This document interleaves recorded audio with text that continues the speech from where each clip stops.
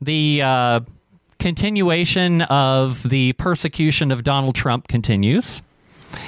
And I thought of a term that Donald Trump likes to use a lot. He says witch hunt. And so I wonder how you guys know where that term came from. So I did a little research like I usually do. Early witches were considered people who practiced witchcraft, using magic spells, calling upon spirits for help to bring about change. Most witches were thought to be pagans doing the devil's work. Many, however, were simply natural healers, so-called wise women, whose choice of profession was misunderstood at the time. It goes way back, way back. The term witch hunt came from people, how people, mostly women, not all women, there were males that also got caught up in this whole thing, were scapegoated for bad things happening in which the ignorant masses had no explanation for. These people were accused of being a witch, put on trial, then imprisoned, put to death sometimes, burned at the stake, hung, or subjected to ridiculous tests such as binding their hands and feet and submerging them in water. If they sank, they were not a witch. If they floated, they were a witch. Either way, it wasn't good for them. It's kind of damned if you do, damned if you don't. The most well-known cases of witch trials were in Salem, Massachusetts, in which 9-year-old Elizabeth Parris and 11-year-old Abigail Williams began suffering from fits, body contortions, and uncontrolled screaming. Today, it's believed that they were poisoned by a fungus that caused spasms and delusions. As you can imagine, medical care back then wasn't nearly as good as it is now. As more young women began to exhibit symptoms, mass hysteria ensued, and 3 women were accused of witchcraft: Sarah Good, Sarah Osborne, and Tituba, an enslaved woman owned by Paris's father. Tituba confessed to being a witch and began accusing others of using black magic. On June 10, Bridget Bishop became the first accused witch to be put to death during the Salem witch trials, which I'm sure some of you have heard of that. When she was hanged at the Salem gallows, ultimately, around 150 people were accused and 18 were put to death.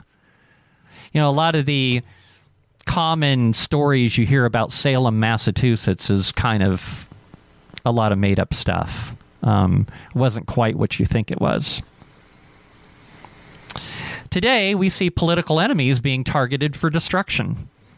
We now have technology to use for the purpose of destroying someone in the public square. Accusations can be made on social media or media news outlets, which simply parrot the same story over and over. It doesn't matter that the claim has no basis in fact. The masses simply like, share, and believe it without question. I see this all the time. I'm always correcting my friends on social media. It's like, did you do any kind of research before you liked and forwarded this to me? And I found after I did maybe literally 60 seconds of a little bit of research, I found that it's nonsense, manipulated information. And in today's world, we hardly know what to believe.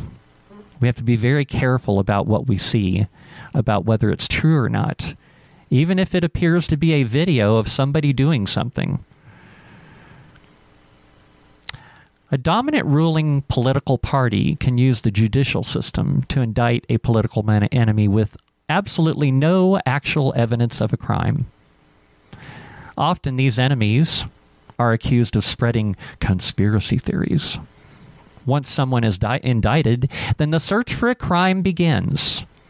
Can any of us say that if we were subjected to this process, that a corrupt judicial system would not find a crime to convict us of? Think about it. Are all of you guys clean as a whistle? Has any of you can any of you say that you have never done anything that could be considered against the law in your entire life? Can you say that? A surprise birthday party planned by 2 people or more is a conspiracy. The very definition of a conspiracy is a secret plan. The play called in a football huddle is a small conspiracy that is part of a bigger game plan. It's a game conspiracy. Any scheme, proposal, proposition, or aspiration that is organized to be kept secret is a conspiracy by definition. Like being called a racist, homophobe, anti-LGBT plus Q minus divided by God knows how many more things I'll add to that, xenophobe, and any number of other terms ending in phobe, ist, or ism. Being labeled as a conspiracy theorist is a way to discredit you and silence you. The word conspiracy, now through propaganda, has become a trigger word meant to shut people off like a light switch and instantly deplete the illumination in a room. I've been telling you for years that our enemies are inverting reality. They change the meanings of words as a means of control through manipulation. This being the case, one must reinvent their narratives to understand reality. We're being purposely told to look north when the truth lies somewhere to the south, and so on. President Kennedy said in a speech, which many call the speech that killed Kennedy, that there exists a monolithic and ruthless conspiracy. As many as 2 million Vietnamese people and 55,000 American soldiers died based on a war that was started with a lie, a conspiracy. Questions about the Gulf of Tonkin incidents in August 1964 that directly caused the Vietnam War have persisted for more than 40 years. But once classified documents and tapes released in the past several years, combined with previously uncovered facts, make clear that high government officials distorted facts and deceived the American public about events that led to full U.S. involvement in the Vietnam War. Do you think that's happening in Ukraine these days? I think so. I've been saying that for months now. You don't need a tinfoil hat in order to see the government deception going on.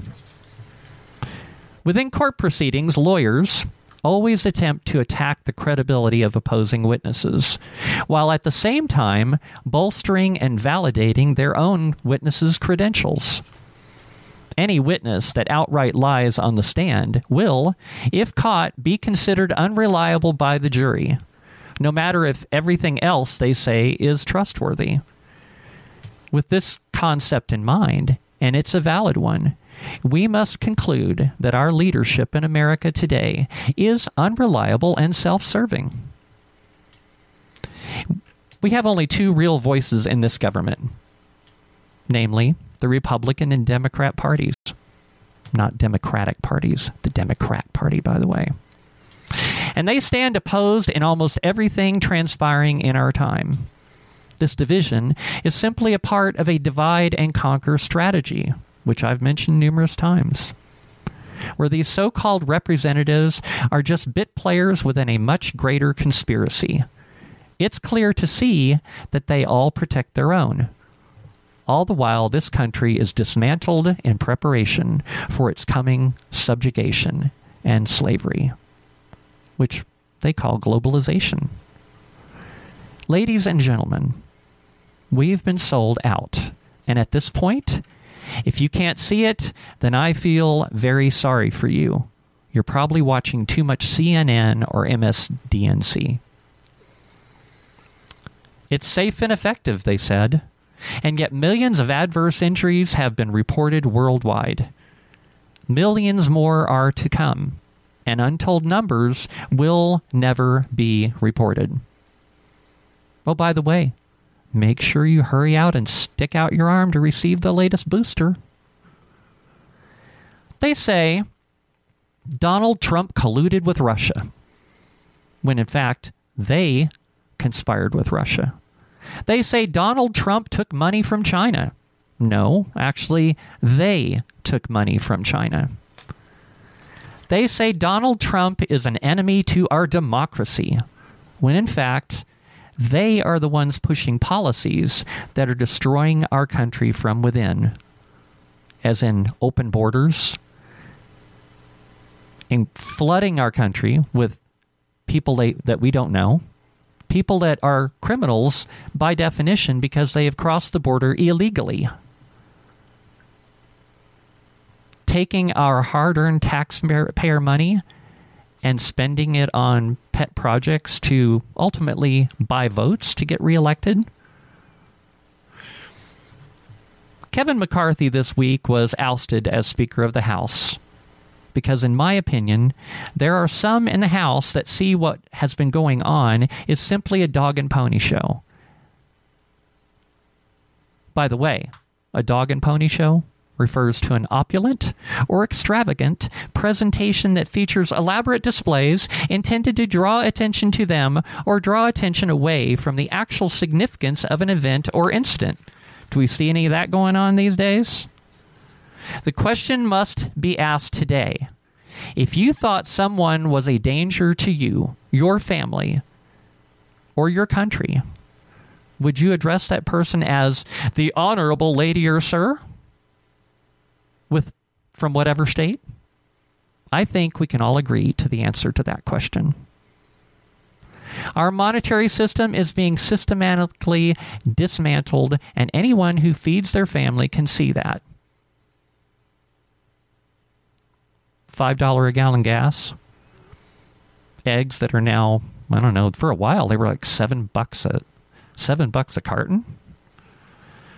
Everything is gone sky high in price. Everything. Our God-given morality is now being called hate. So we will soon be able to say goodbye to our religious rights as we once knew them. Our treasonous bureaucrats are openly talking about ceding control of our medical rights to the WHO.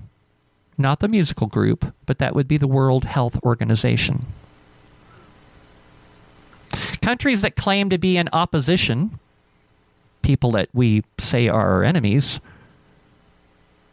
are covertly selling each other weapons. Where's all that money and those weapons that we're sending to Ukraine? Are they really staying in Ukraine? Do you never ask the question, why is there no accountability? Why isn't there some bean counter in Washington carefully monitoring and keeping track of where all of these things are going? The same people that loosely refer to other countries as enemies then openly discuss global cooperation and responsibilities. Yes, people, we are in trouble. The time is now for freedom-loving Americans to stand up and just say no. Remember that saying? I want to finish with a quote by Benjamin Franklin. He said, "Rebellion to tyrants is obedience to God." And did you know that Benjamin Franklin actually proposed using that statement as the motto of the Great Seal of the United States?